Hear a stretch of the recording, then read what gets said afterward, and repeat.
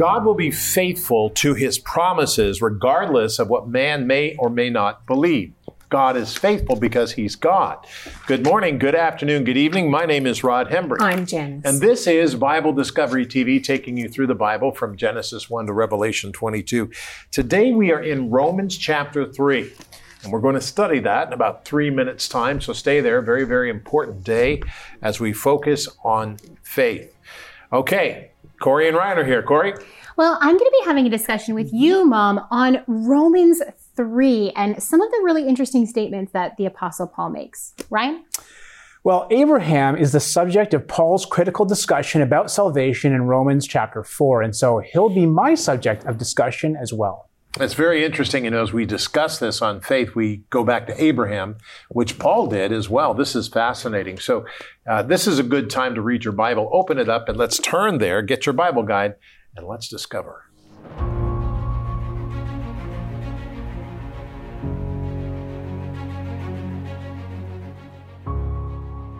Romans 3, 1 through 12. What advantage then has the Jew, or what is the profit of circumcision? Much in every way. Chiefly because to them were committed the oracles of God. For what if some did not believe?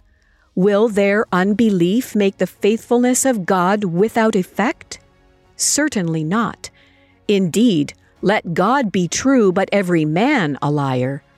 As it is written, that you may be justified in your words and may overcome when you are judged.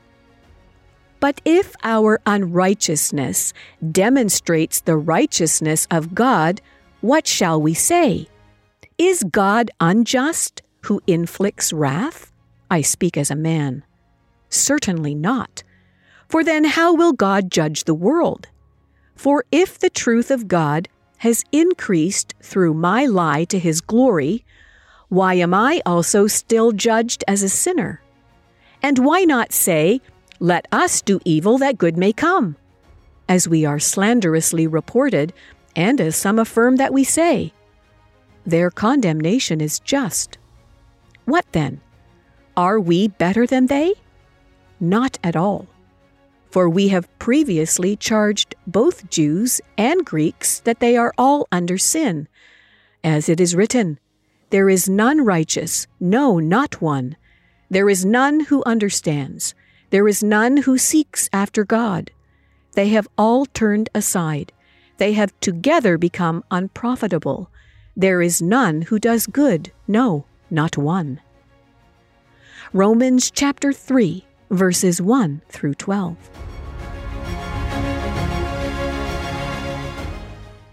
Romans chapter 3 and chapter 4. We're slowing down a bit. But this is really interesting. In Romans chapter 3, Paul deals with the idea that people can be saved because of their ancestry. Really? People actually believe that. This he solidly rejects.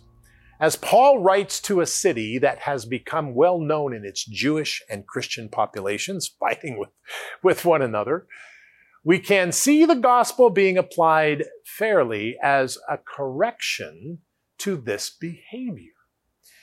You see, every person must choose Jesus Christ, no matter who you are. Paul, a Jew himself, says that there is still a benefit of being a Jew. After all, they, of course, have the Old Covenant promises, the scriptures, and signs pointing to Christ. But their culture sets them up to understand Jesus and his mission. But this history and this advantage is not enough for salvation. Only Christ is enough. Jesus Christ. God has a way of making everything point back to his truth. He has opened his kingdom up to all who are willing to trust him through Christ, Jew or Gentile. It is all too human to try to be better than others. Instead, we all need to realize how unworthy we all are. God saw us in our unworthiness and still chose us to be his children. I mean, how amazing is that? Where is there any room for pride in the gospel of Christ? There is no room for pride. A lot of people are going to Amazon.com and going to Ancestry and they're doing it. I'm not complaining about that.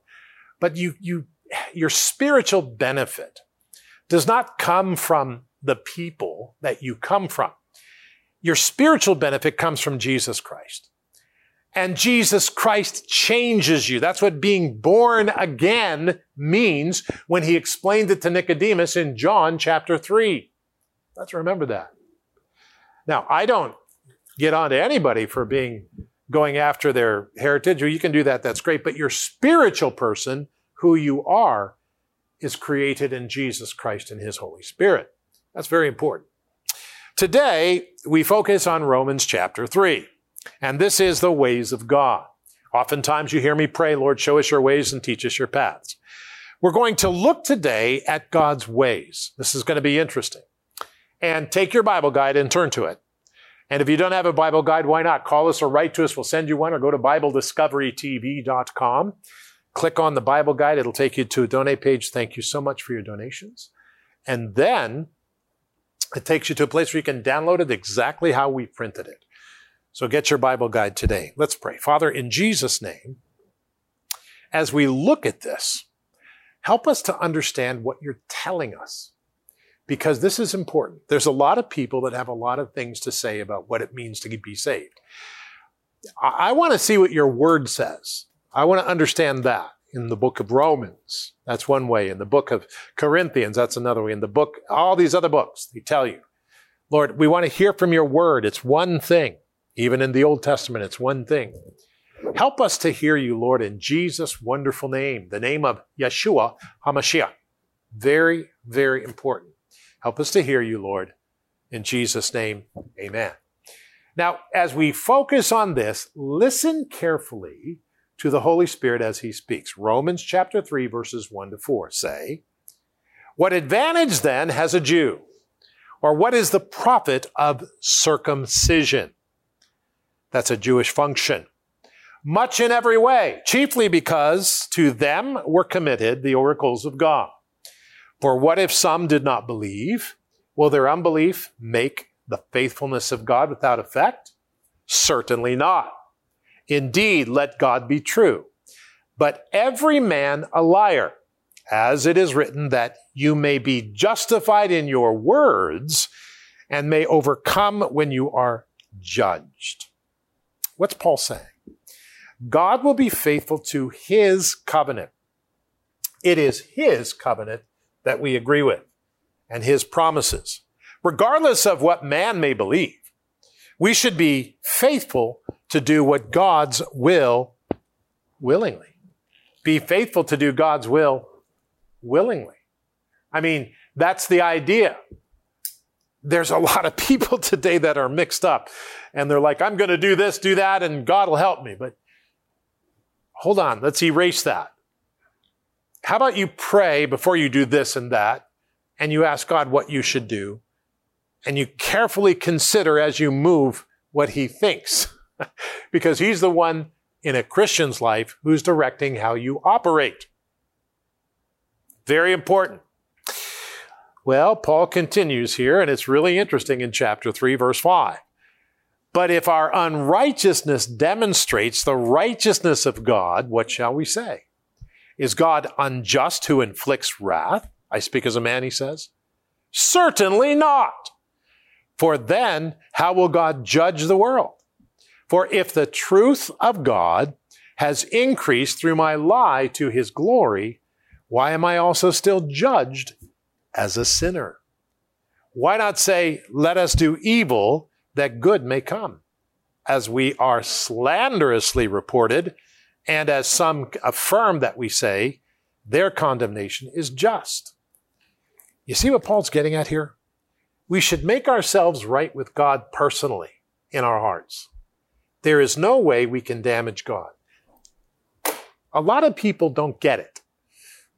They look at the Psalms and they say, well, God says worship him, he must be an egomaniac. You can't hurt God. You can't hurt him. He hurts because he loves us, but his strength is unmeasurable. So we can't do damage to God. what we can do is follow God. When we follow God, we encourage him to love us. That's very important. Now, I could spend a lot of time on this, but I only have 1:36 left. So I'm going to carry on. We'll talk on this in the future in one of my sermons that we make available on the giving platform. Okay, back to Romans 3. Romans 3, verse 9. What then? Are we better than they? Not at all. For we have previously charged both Jew and Greek that they are all under sin. Both Jew and Greek, Jews and Greeks, they're all under sin. As it is written, there is none righteous. No, not one. There is none who understands. There is none who seeks after God. They have all turned aside. They have together become unprofitable. There is none who does good. No, not one. All of us have sinned and fallen from the glory of God. It is only by the forgiveness of our sins through Jesus Christ that we can receive the gift of righteousness. It's only through our forgiveness of our sins. We ask Jesus Christ to forgive us of our sins. Ask the Lord today. Father, I need to ask him every day. Father, forgive me of my sins. I just want to be right with you, Lord. I'm a human being and I make many mistakes. So help me, Lord, and help those out there who are praying with me. Help us, Lord. Forgive us of our sins. We have to get right with you and get under your plan. In the name of Jesus Christ, this is what we say. Amen. Hi, Rod Hembry. We go through the Bible in 1 year. It's exciting. It's great. And you can join us by searching Bible Discovery TV on your phone. That's right, on your phone, your iPhone or your Android phone. And when you do so, you'll find the app. You can download the app and watch it anytime you want. Never miss a program right here on Bible Discovery TV. We'll see you there.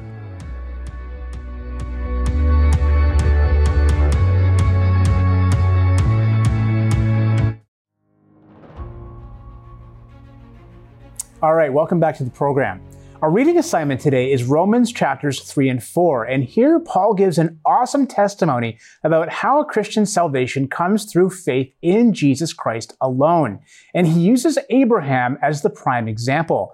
And since Abraham is mentioned 19 different times throughout Paul's letters, I thought that it would be helpful to remind ourselves of that essential history. So let's study the life of this great man of God from his initial calling out of Haran to the miraculous birth of his son Isaac.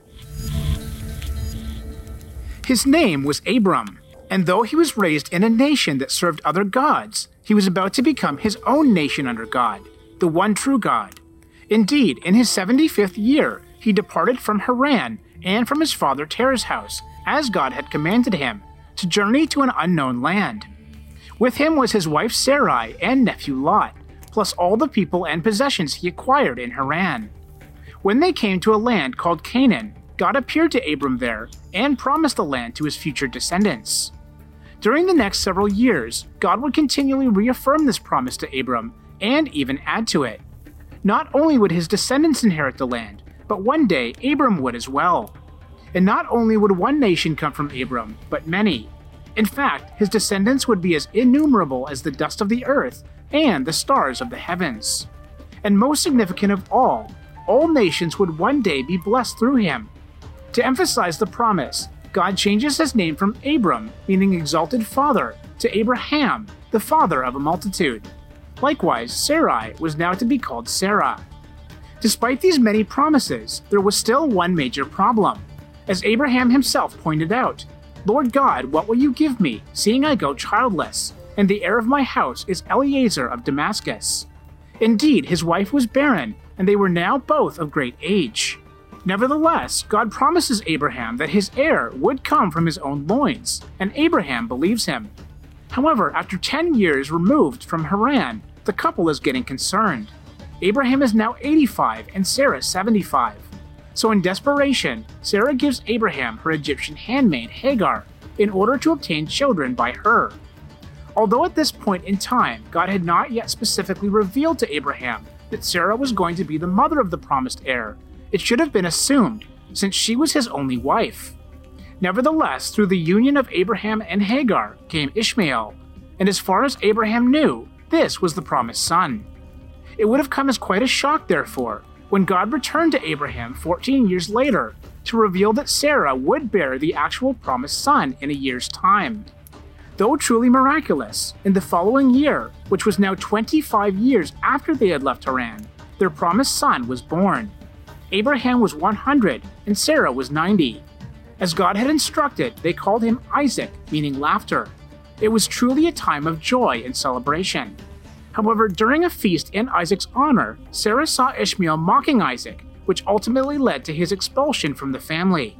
Though this tremendously grieved Abraham, God consoled him through the revelation that Ishmael would also become a great nation, but that Isaac was the promised covenant son. Indeed, it would be through Isaac that God's nation, Israel, would come.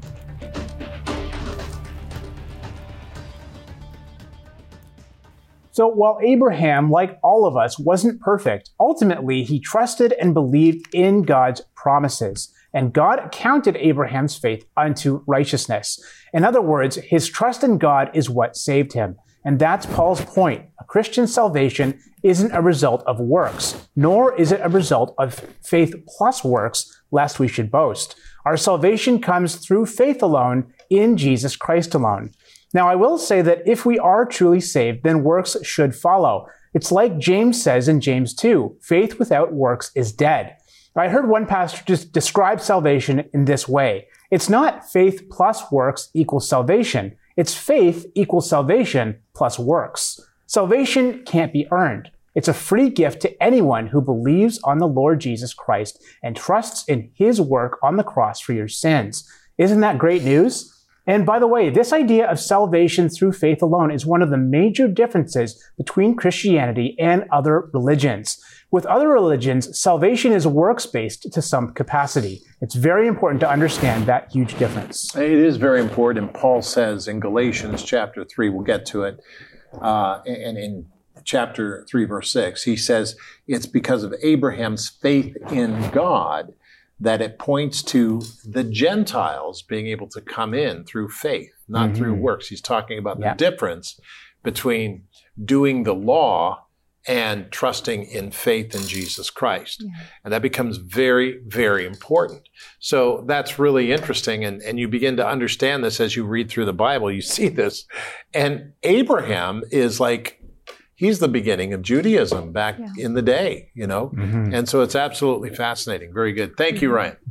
Okay, Corey. Well, yeah, to kind of continue this whole concept, I mean, we see throughout Romans hints of a great divide between Christian Jews and Christian Gentiles already beginning here in the lifetime of Paul, right? We know back in Acts that Emperor Claudius had at one point expelled Jews from Rome over fighting over Christus or Christ, right? So Acts talks about that. The first century historian Josephus talks about that, which is why I said Christus, because that's how he puts it in there, which is the rendering of Christ.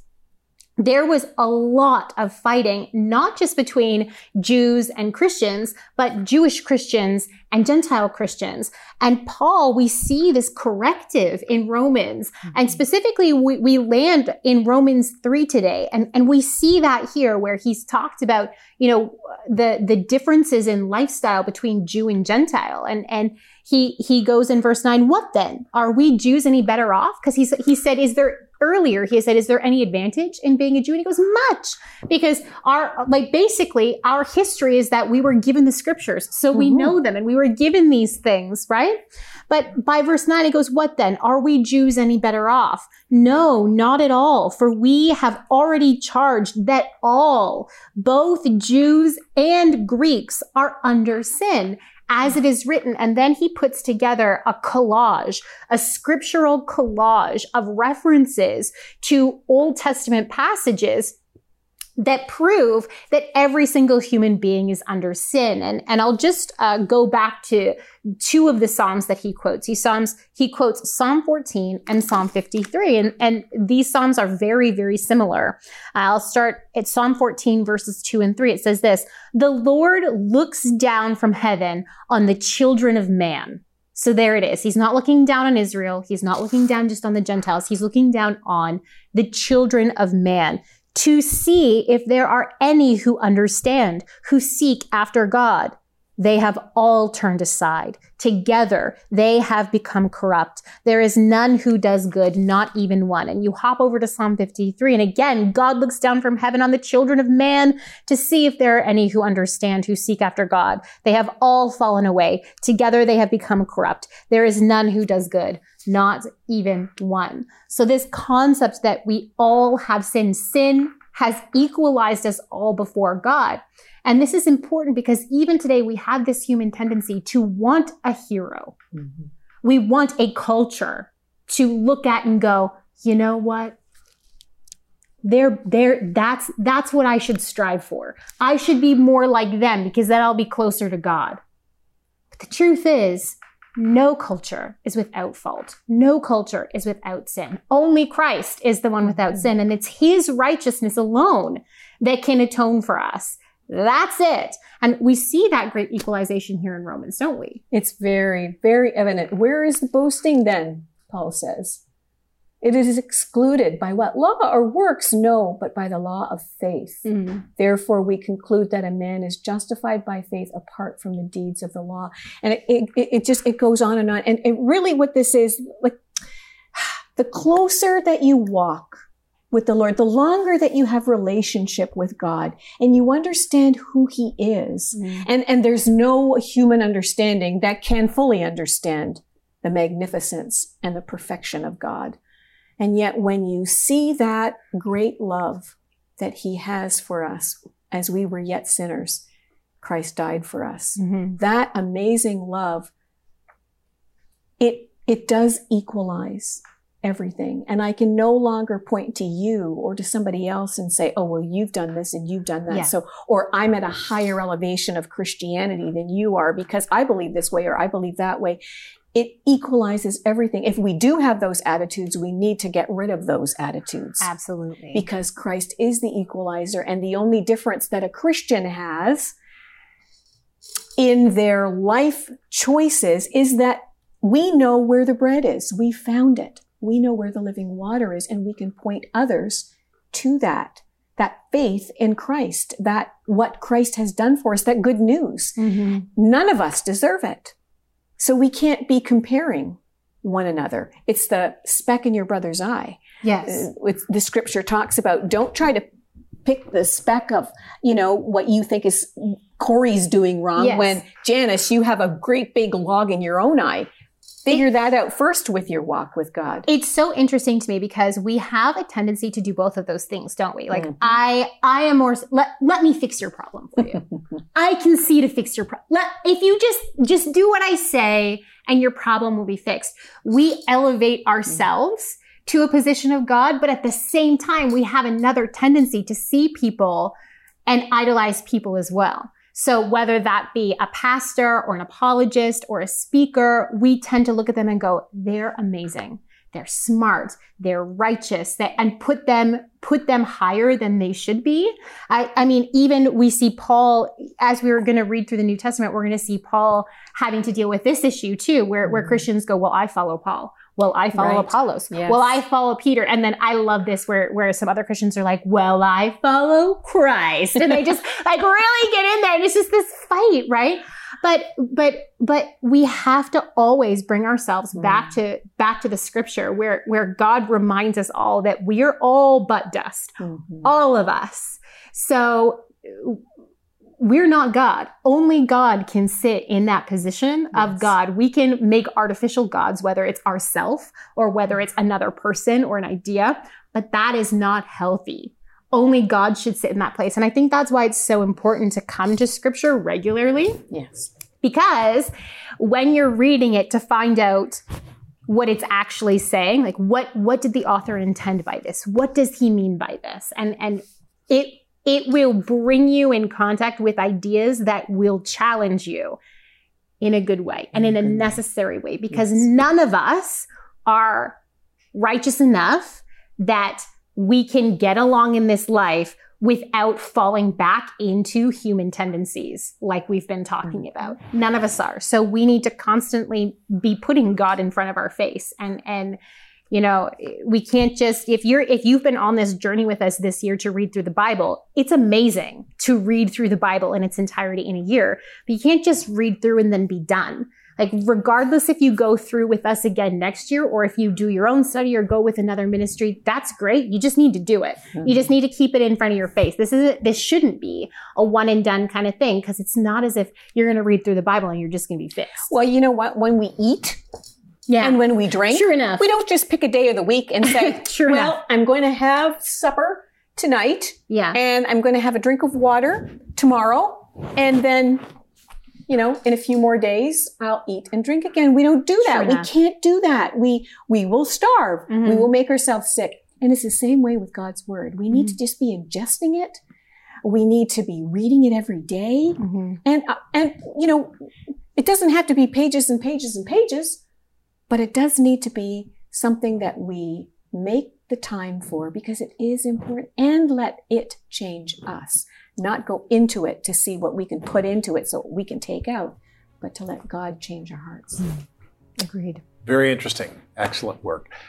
We need to focus on reading the Bible, praying, and understanding what God says. And the fact that the Bible speaks to the people of God, many people, that becomes very important for us to understand.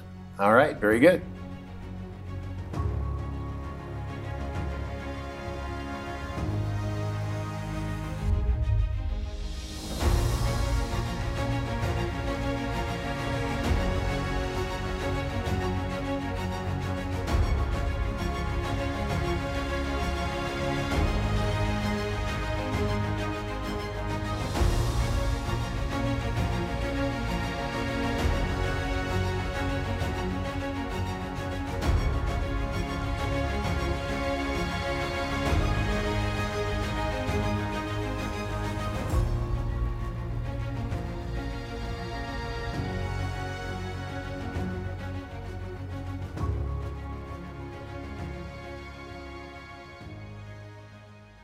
I want to thank you for your giving to this ministry. It's very good, and we praise God for that.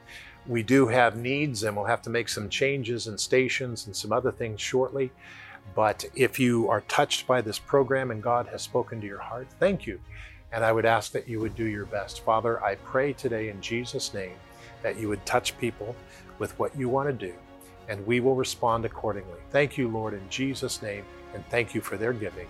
And we said together, amen.